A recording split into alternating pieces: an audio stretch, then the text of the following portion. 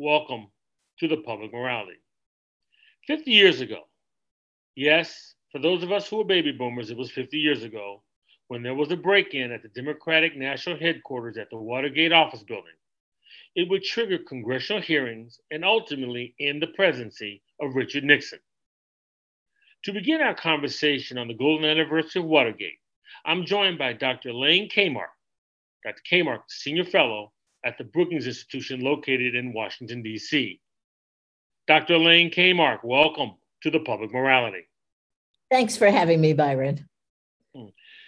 Since the Watergate break-in 50 years ago, it has been described famously by Nixon Press Secretary Ron Ziegler as a third-rate burglary. Others offered that the cover-up was worse than the crime. But here we are 50 years later. How do you view Watergate? Well, 50 years later, Watergate still looks like a very serious abuse of power on the part of a president of the United States. And I think that's the meaning of Watergate. It wasn't just the burglary.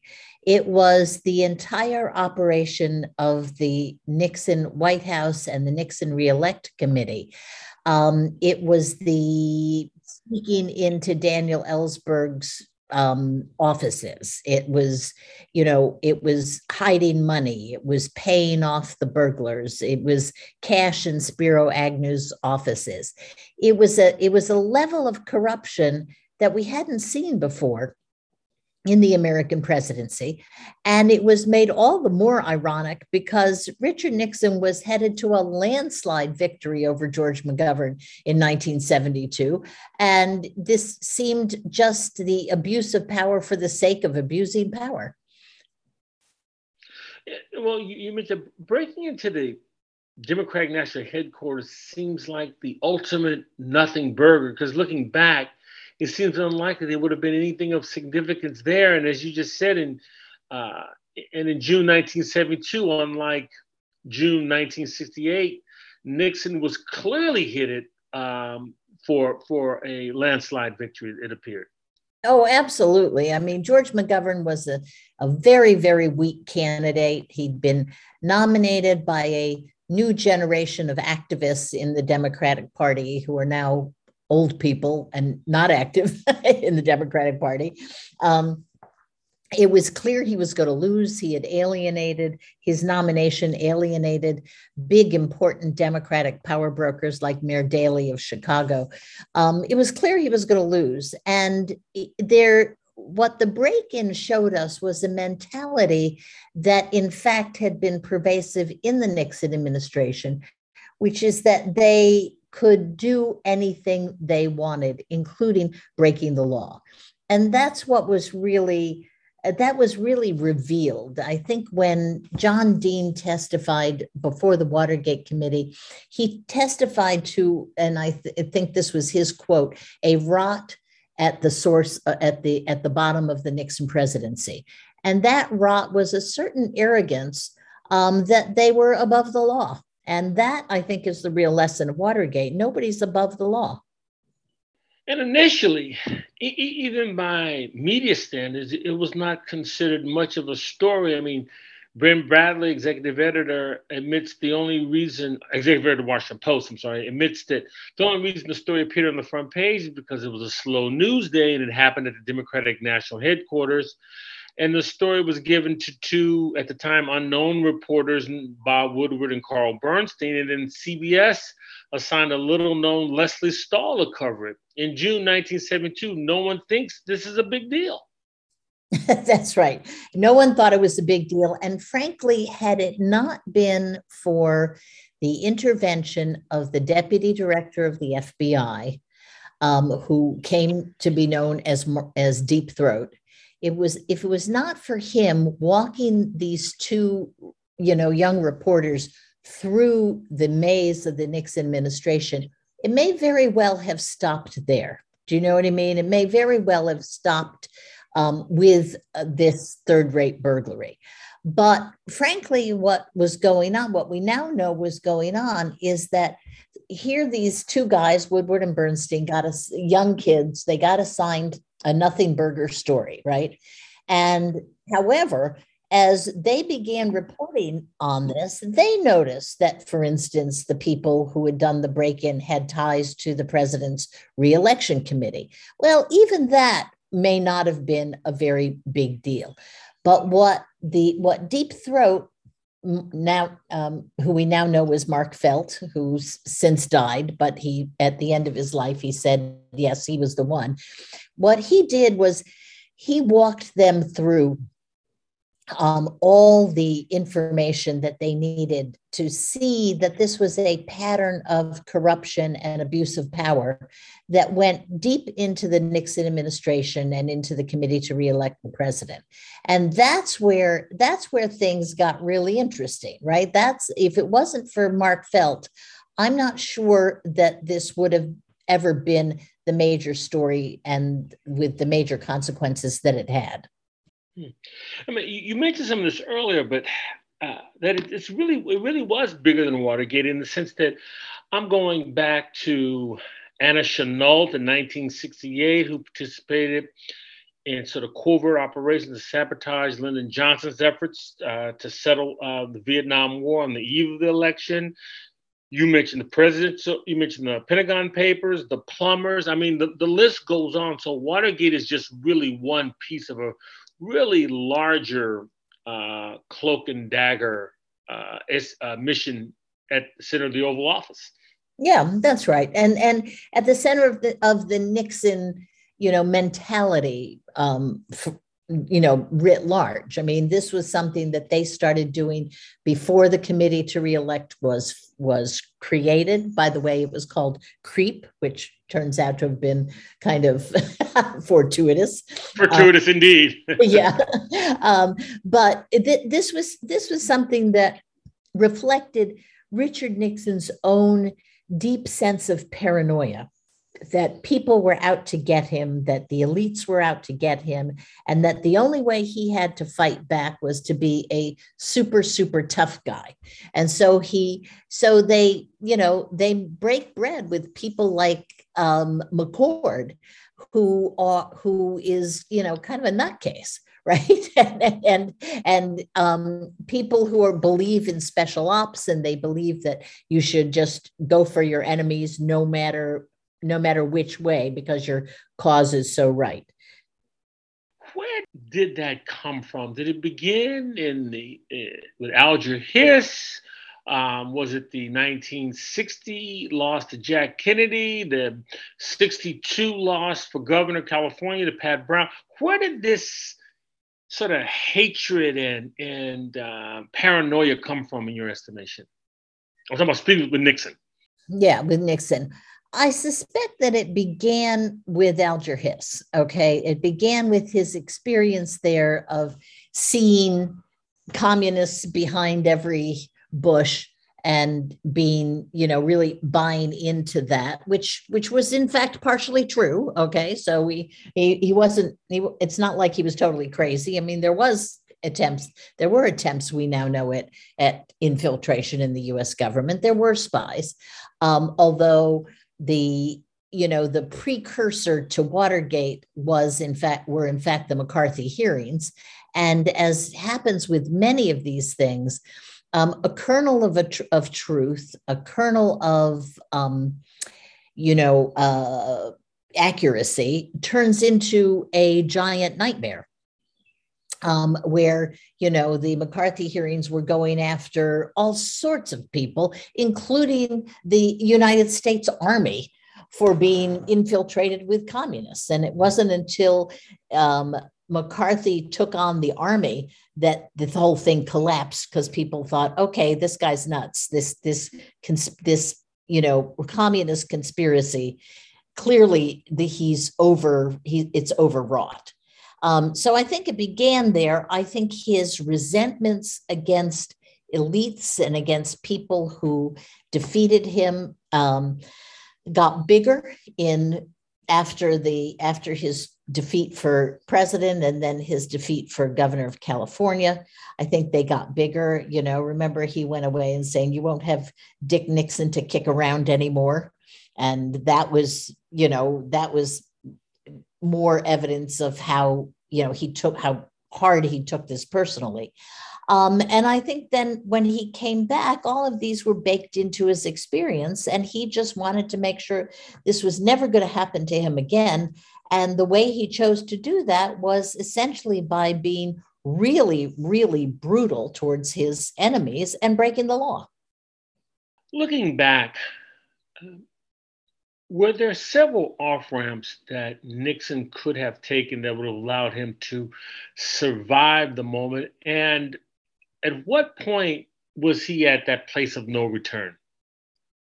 Well, the place of no return came fairly late, and it's hard to say where it was, but my guess is it was when his top aides, when Haldeman and Ehrlichman got indicted. It was hard to believe that two people who were that close to the president, who Haldeman was absolutely the gatekeeper to Nixon, it was very hard to believe that the two of them were running a rogue operation without the knowledge of the president of the United States. So, at that point, it really was a point of no return. And then, of course, the absolute point of no return came really as an accident. And the accident was when a young aide named Alex Butterfield said that dropped a bomb on the committee by saying that there was a taping system in the Oval Office that was taping the president's conversations.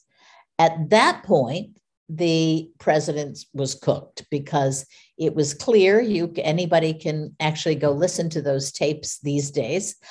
It was very clear that Richard Nixon knew about this and was participating in the cover-up. And of course, that's an obstruction of justice. When you're the president of the United States, it's not just obstruction of justice, it is also abuse of power. And that really was impeachable. Looking back, the famous question that we've heard over and over since Watergate, what did the president know and when did he know it? Was that originally a question designed to give the president some cover? I don't remember that. Do you, Byron? I don't. No, I don't either. I was just wondering, was it an attempt to, if you couldn't prove that the president knew it at a particular time, he was covered. That's why I was wondering that. I don't know the answer to that either. My memory, and that I could be wrong on this, but my memory is that was one of the questions that emerged from the investigation as the investigation got closer and closer to the president's top aides. And there you have to look at Attorney General John Mitchell and Chief of Staff Haldeman and his top domestic advisor John Ehrlichman. Though as it got closer and closer, then it becomes very clear that probably the president knew something about this. It was hard to believe that the president didn't know something about this. And I think that's when it emerged. But I'm now going back 50 years in my memory, so it may not work. One of the aspects of Watergate that I find so fascinating are all the subplots. I mean, you mentioned Mark Felt, also known as Deep Throat. There was the Saturday Night Massacre, and you mentioned John Mitchell, and there was his wife, Martha. I mean, so there's all these little subplots that are going on, all these little moving pieces, and then, oh, by the way, there are tapes, huh? And so, there's all this stuff going on. Take us back to the Saturday Night Massacre. What was it? Was it just Nixon at the last moment of desperation? Even after that, could he have still survived? Well, when you fire people who are investigating you or cause them to be fired, it obviously looks like you're guilty, right? So first of all, the optics of this were pretty awful, right? It looked like he was guilty. A certain other president did that most recently with James Comey, right? The head of the FBI. So it certainly looks like it really does look like you're guilty as hell. So that was a big problem. And I think that the Saturday Night Massacre made it harder for Nixon to distance himself, because it looked like, he was afraid of these people, and something, they knew something, or they were getting close to something that he didn't want to happen. And of course, you did have operating there, and the most important piece of that was not the Justice Department. The most important piece was the Senate committee, the Ervin Committee, because Nixon couldn't fire them. And they simply went about their work even more convinced that something was wrong. Take us back, if you could, because you mentioned Sam Ervin, you mentioned the Ervin Committee. It seems like just a different era. Even to the most partisan of legislators, was there a belief that we're going to leave this door crack, and it's only if we know the president has done something that we're going to act? Where it seems now you have one group that's already predetermined guilt or predetermined innocence. And was that just a different era? Is that just time? We just look at things differently because of time? I think the big difference between then and now was not so much the partisanship, because, there were Republican senators who criticized the Ervin Committee, throughout, and criticized its work. The big difference was that people then tended to agree on facts. So as the facts brought the Watergate break-in closer and closer to President Nixon, people didn't doubt that that is what had happened. Now you have a large group of Americans who cannot agree on the most basic fact, which is that Joe Biden won the 2020 election. And I think and they have their own set of facts. I mean, to some of us, they seem completely absurd, right? That what was the one we heard today? That there were somehow the Italian military was interfering in the election. God knows why they would or how they would, but there's a bunch of crazy stuff out there. And now maybe it's the internet that allows people to put out crazy stuff that doesn't match reality, and have a lot of people glom onto it and believe it, and form an entire political, movement around it. That was not the case back in 1972. In 1972, you didn't have an internet. You didn't even have cable news, really. You had three major networks. You had people who reported facts that were uncovered by investigators. And it was a slow drip of the facts that, in fact, resulted in that day, right before Nixon resigned, when Barry Goldwater and two other Republican senators went to the White House and said, "It's over. You don't have the votes to avoid an impeachment. They're going to impeach you." And it was the Republicans who told Nixon, "It's over. You can't be impeached." That is so different from today, when, as we speak, you have Kevin McCarthy refusing to say publicly that Joe Biden was a duly elected president of the United States. Even though Kevin McCarthy was angry at Trump on January the 6th, today he's walked back and is trying to, is playing into a set of false facts. And that is the big difference. It's the ability for two different groups of people to maintain two different beliefs, not based on any factual, knowledge.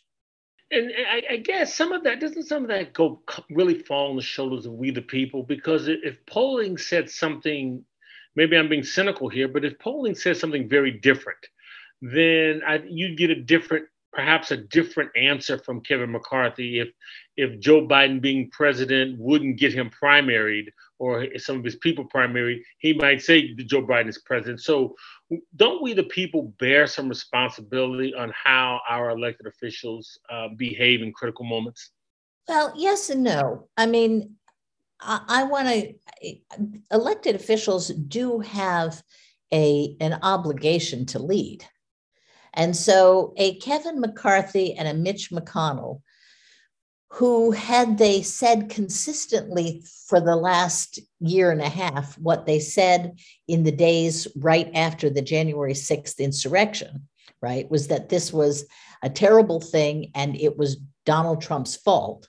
Had they maintained that, I'm not sure you would have had the same level of belief in the big lie that we have now.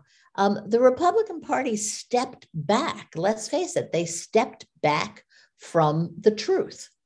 And in doing so, they gave more credibility to the big lie because they left it to mostly Democrats and to a handful of Republicans like Liz Cheney to say, no, this is false. Biden really did win the election, and Trump really did try to have some role in, trying to overturn an illegitimate election. So I do think that the leadership of the Republican Party has been really remiss in letting this thing go as far as it's gone. I'm going to read the final line from Nixon's farewell address before leaving the White House and have you comment on the other side of it. And he said, "Never be petty.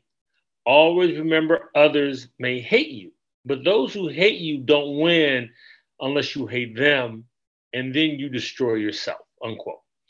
I mean, this is clearly above my pay grade to understand, but it seems in a few words, Nixon captures his modus operandi, or the opposite, the antithesis of it, and for most of his political career, it sort of culminates, in my view, as this sort of Shakespearean tragedy. I just want to know what your thoughts about those lines were. It's wow, really? Well, Gary Wills, I think it was, the historian, wrote a book about Nixon, where he characterized Nixon as a sort of Shakespearean tragic character. Okay. And certainly those lines are so interesting in retrospect because, of course, Nixon, who, by the way, on many, many different levels was a very good president. He was extraordinarily competent. He did things that no president had been able to do, like open up our relationships, open up a relationship with China. So he was really quite a good president, but he had this paranoid streak in him and a will to cut corners and break laws in order to retain power, even when he didn't need to. I mean, and of course, the real tragedy of the Watergate is that they created this sort of criminal enterprise at the committee to reelect the president when they were about to win a landslide election, which everybody knew was going to be a landslide election. So, it is Shakespearean in its in its scope, for sure. How do you assess? I mean, you have the benefit of 50 years of hindsight, but how do you assess the January 6 hearings, in particular the public mood with this sort of 50-year shadow of Watergate hanging over it? The public mood is obviously very polarized, like all the public is, right? So, Republicans will say this is a partisan show, but Democrats will say no, this is an effort to get at the truth. I'm not sure that it's going to change too many minds. However, I think it will accomplish one thing. I think the sheer scope of this and the way Trump himself has behaved may begin the separation of Trump from the Republican Party. Now, as an American, that's a really good thing because we need two political parties in this country. It's one thing if one party believes in lower taxes and the other party believes in more social welfare. Okay, that's a legitimate political debate to have. It's quite another thing if one party believes that you can overthrow elections by having a strategy that creates doubt about the integrity of the election, and another party that doesn't. So we now have a Trumpian Republican Party fighting, frankly, ground primary to primary with the remnants of a normal Republican Party. And that, I think, this hearing might help to give some support to what I call a more normal Republican Party, one that isn't involved in wild conspiracy theories for which there is no evidence whatsoever. And that could be good. Is it going to change minds? Not particularly, okay? But to the extent that it says to people, Trump is a problem. Trump is a distraction. He is all about Trump, and he's not about the rest of us. To the extent that that happens as a result of these hearings, I think that will probably be a good outcome. You know, it's interesting in your last answer. I'm thinking of former Republicans. In fact, I'll just take one that I actually worked for when he ran for president in 1988, Jack Kemp. I mean, there's no room for Jack Kemp in the current climate of the Republican Party. Listen, there's barely any room for Ronald Reagan in okay, who until Trump was an absolute saint in the Republican Party. There's barely any room for Ronald Reagan anymore. As I say, there is a normal Republican Party out there, but it really needs to get some you know what. Okay, grow a set of you know what, which I won't say. Okay, this is public radio. You cannot say those things. I know, that's why I'm being cautious. But honestly, the timidity of the Republican Party in taking on Trump has really been disturbing, especially now that we know all of the things that they said right after January 6th. And when we know all of the emails back and forth. They hate the guy. They know that the guy has got a screw loose. They know that he only is about him. He's really not about the rest of the Republican Party. They know all this stuff, and they still, I think, are abdicating their leadership responsibilities to say this out loud. The Republican Party without Trump is actually a very strong political party.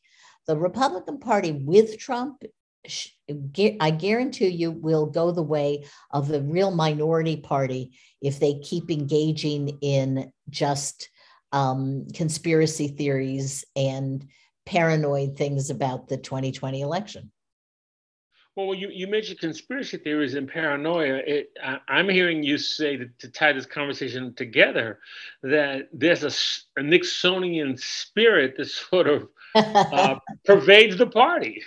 Yeah, well, I'll add another data point. If you start with Joe McCarthy was a Republican, Senator McCarthy. So if you start in the 50s, 1950 to 1952, is the McCarthy era, which ends because McCarthy basically takes on the army. And when he took on the army, he took on President Eisenhower, who was one of the most popular presidents we've ever had. So you have the Republican Party for a period of time being completely cowed by Joe McCarthy until that bubble bursts. Then you have the Republican Party being completely in line with Richard Nixon until the wrongdoing has light on it. Now you have a Republican Party that is dominated by Donald Trump, and people are afraid to speak out against him. Well, guess what? Somebody's got to do this. Right now, it's Liz Cheney, bless her heart, as they say, and it is also Mike Pence.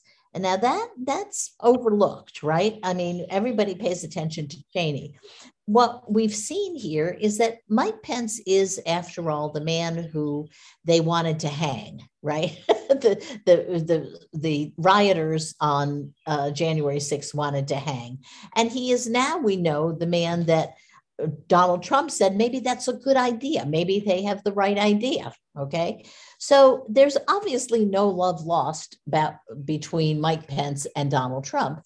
And a less well covered story than Liz Cheney is the fact that Mike Pence has been going around the country. He has been campaigning in many cases for Republican candidates who Donald Trump was against. And the most notable was, of course, the Republican primary for governor of Georgia, where Pence's candidate won big and Trump's candidate lost.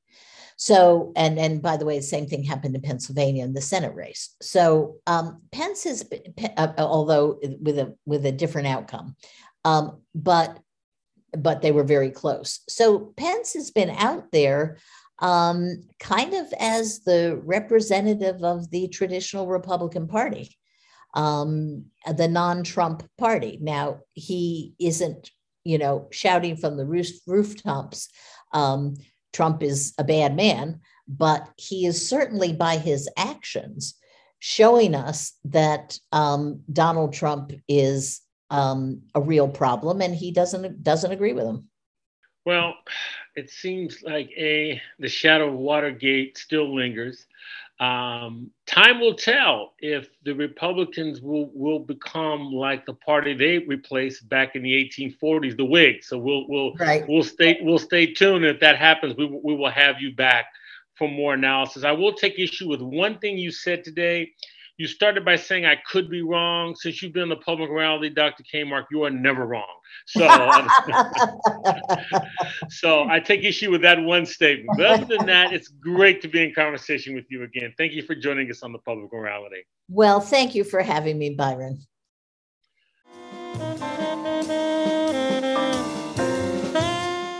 Stay tuned as I speak with columnist Roy Johnson as we continue our focus on the 50th anniversary of the Watergate break-in here on the public morality.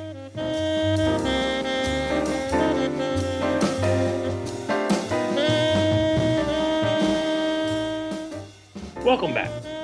I'm joined by Roy Johnson, a longtime columnist and winner of the Edward R. Murrow Prize for Journalistic Excellence.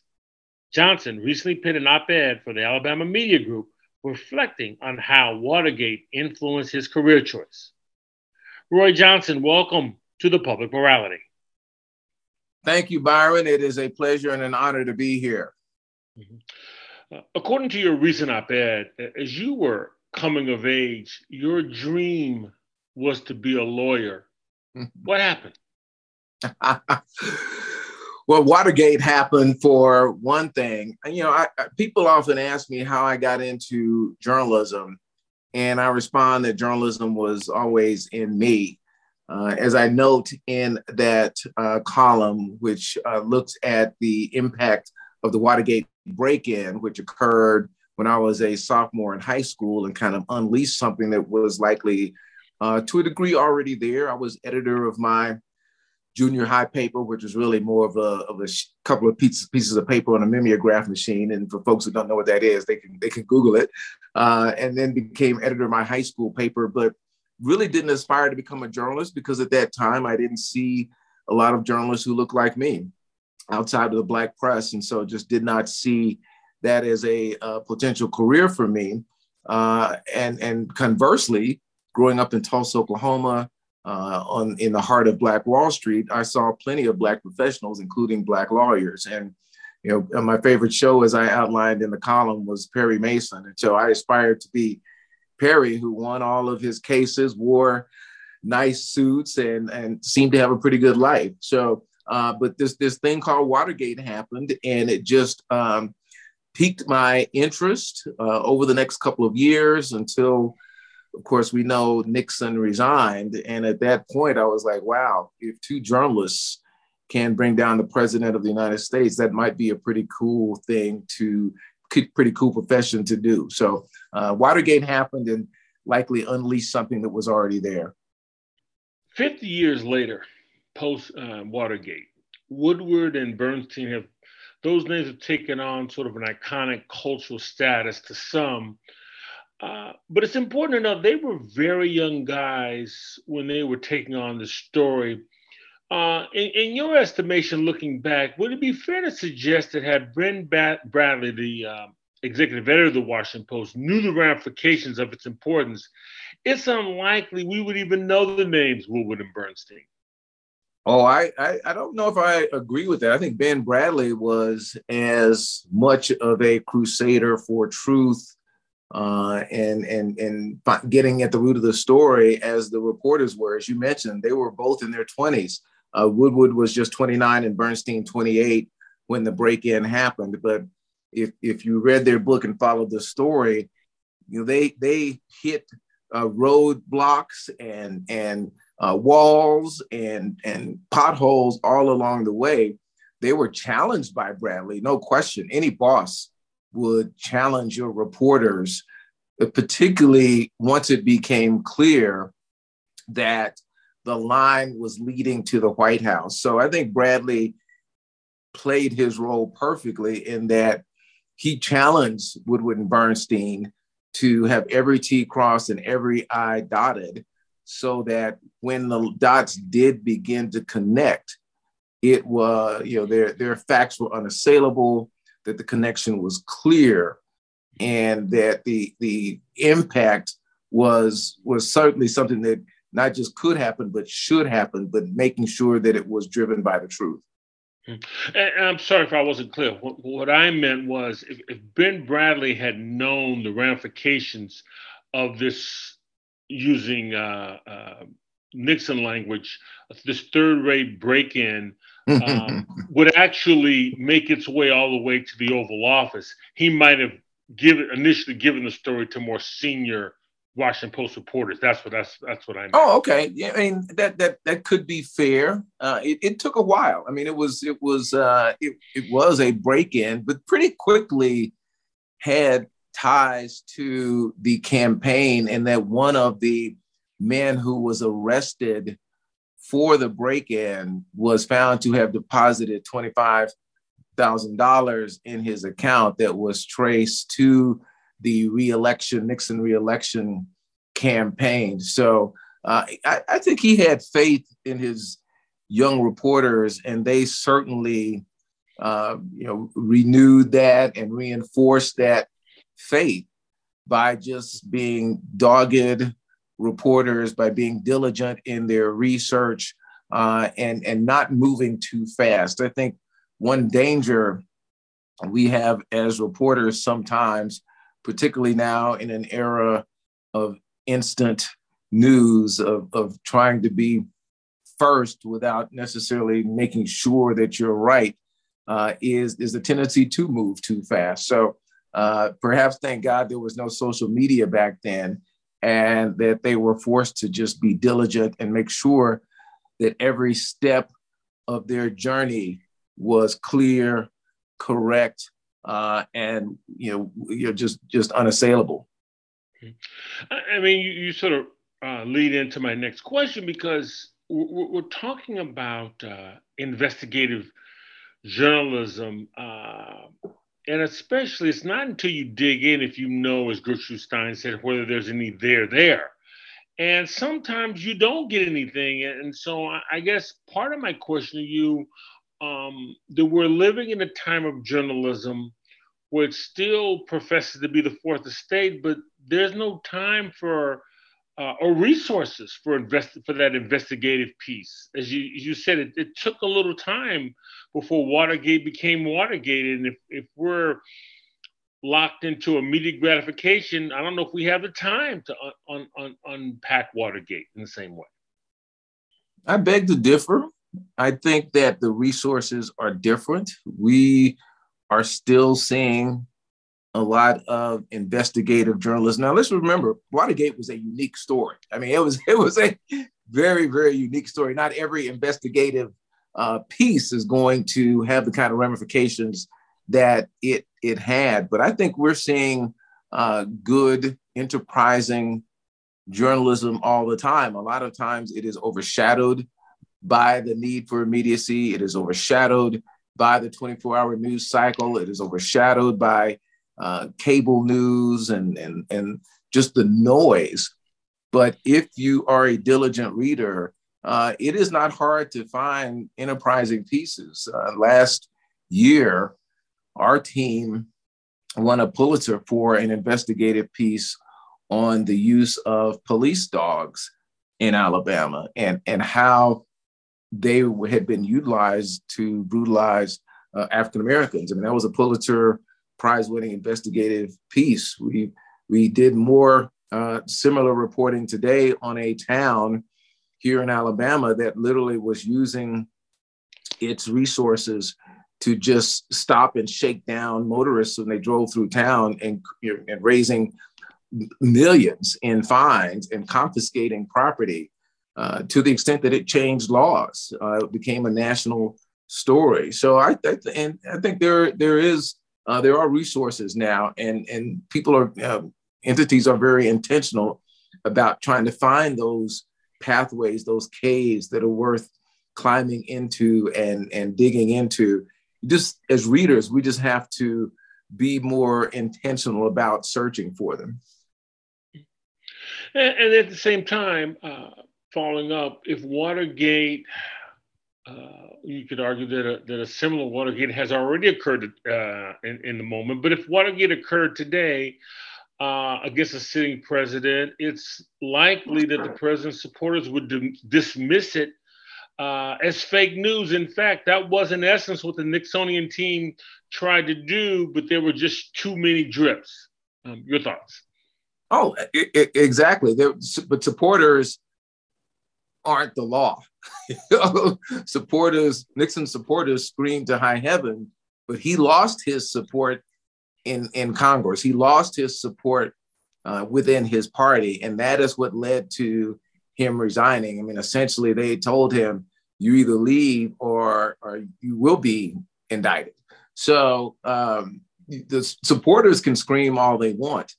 If something similar to Watergate was found today, and there was a direct line to the White House that was unimpeachable, I would dare say that no matter how loud supporters screamed and how much they utilized the fake news, that ultimately our legal system, our Constitution, our laws, which a lot of those supporters purport to revere, would ultimately prevail. I want to go to something that in your recent column, direct quote, and have you comment on the back end. You wrote, in an era when too many treat the Constitution like the Ten Commandments, instead of a flawed document created by flawed men in flawed times, an era when our leaders stubbornly retreat to their respective party corners and throw rocks at each other rather than seek common sense, common ground. My question, isn't your analysis a variation on an age-old problem in that has always been America's challenge, and only the methodology in which we throw the rocks has changed? There's certainly two components to the segment that you read. One is that too many people look at the Constitution, which I think all Americans hold as the bedrock of our democracy, but without recognizing that it was written by human beings at a time very different than today, and it was not a perfect document. So, and it was certainly not written with any consciousness of the America we are today, from a technological standpoint, from a media standpoint, from a business standpoint, from any standpoint. They could not have predicted conditions and forces at work today. So everything they wrote, every word has to at least be guided through the prism of reality, the prism of today, and not held so sacrosanct that we believe that the people who wrote the Constitution were mind readers and futurists who could have predicted everything that was going to happen and written rules for that. We have to understand that we have to be flexible. We have to look at the laws, look at the Constitution, and say, okay, what is the practical application of this today? And how might this need to be adjusted in order to reflect that reality? The second part about the rock throwing, I've been around for a few minutes, Byron, and while I haven't necessarily been steeped in political history, I've been an observer of history and of our time for a while, and consider myself to at least be friendly with a number of people who have different beliefs, different political beliefs, different religious beliefs. And so many of them, particularly those of a certain age, older than 50 or so, say it is a little different now, that when there was disagreement before, there was more of an effort to find some common ground and then go out later and get a drink, right? Go out and go to dinner together. Yes, there's always been extremes on both sides, but for the most part, I mean, it took a bipartisan effort to create the Civil Rights Act of '64. It took a bipartisan effort to create the voting rights. It takes bipartisan efforts to get things done that have a positive, or at least intended to have a positive impact on the American people. So while there's always been disagreement, I don't think there's been the retrenching into the corners and throwing rocks from afar, and just the refusal to entertain anything beyond what is in my heart, what I believe and what I want. I do think that we are at a different place and time, and that's unfortunate. Mm-hmm.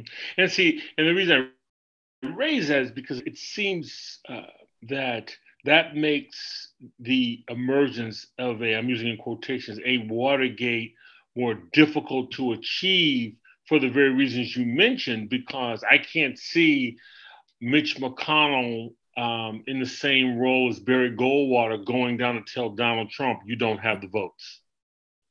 It's a hypothetical. I mean, we can speculate all day. It's history. Yes, it's absolutely history. One man at one point in time. At some point, though, Mitch might be forced to. I mean, if the reporting, if the facts are such that he has no choice, then either he goes or somebody goes.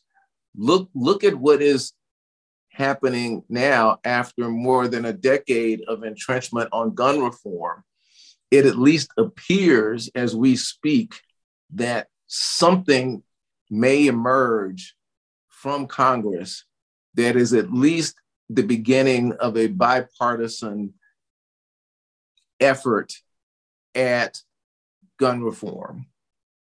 Looking at what has been previewed so far, it is a baby step. And certainly for those of us who do believe and passionately believe that we must finally we must address this in a manner that looks at where we are today, not where we were 25, 30, 40, 50 years ago, that I think we're at least making a step. And that is a bipartisan effort. The man who's leading it from Connecticut says he's been trying to do this for years and has not seen it evolve to this degree in all of his years of trying to have these conversations. Unfortunately, it took the murder of 19 children and 2 adults in Uvalde, Texas. It took the murder of I think it was 11 people in Buffalo. It took the murder of 4 people in Tulsa, Oklahoma, for those who were entrenched in their corners to finally say, okay, because the preponderance of American people want this. I read there was a gun reform movement, not a movement, but a demonstration in Texas after Uvalde. I believe it was in Dallas, or it may have been in Austin at the Capitol. And the organizers said it was the first time they had ever had that kind of a demonstration, and there weren't counter protesters. The tide has shifted in America on gun reform, and the ones who are against it can stay in their corners all they want, but all they're doing is unmasking their own hardened hearts, which are not in alignment with most of the American people. So change can happen. The Mitch McConnells of the world could see their hearts softened and moved in a certain way. But yes, I agree. It's hard to see Mitch going down and doing that to Trump. But right now, Trump's not in the White House, so it's a moot point. Well, with apologies to Perry Mason, it sounds to me as you made the right decision to follow your heart and become a journalist. Roy Johnson, I want to thank you, sir, for joining me today on the Public Morality. It's been an honor to be in conversation with you, sir. Honored to be here anytime. Thank you. Continue to do what you do to bring these issues to light and bring smart conversations to a platform that is often void of it. So thank you. The Public Morality welcomes your comments. You can contact me at byron@publicmorality.org. That's Byron, BYRON, at publicmorality.org. You can follow me on Facebook as well as Twitter. The archive broadcast can be found on iTunes, Spotify, Amazon Prime, and SoundCloud. Those listening to the Public Morality on WSNC can now listen on its app. Using your mobile device, simply go to your application page, search WSNC 90.5, and click Open to listen from anywhere.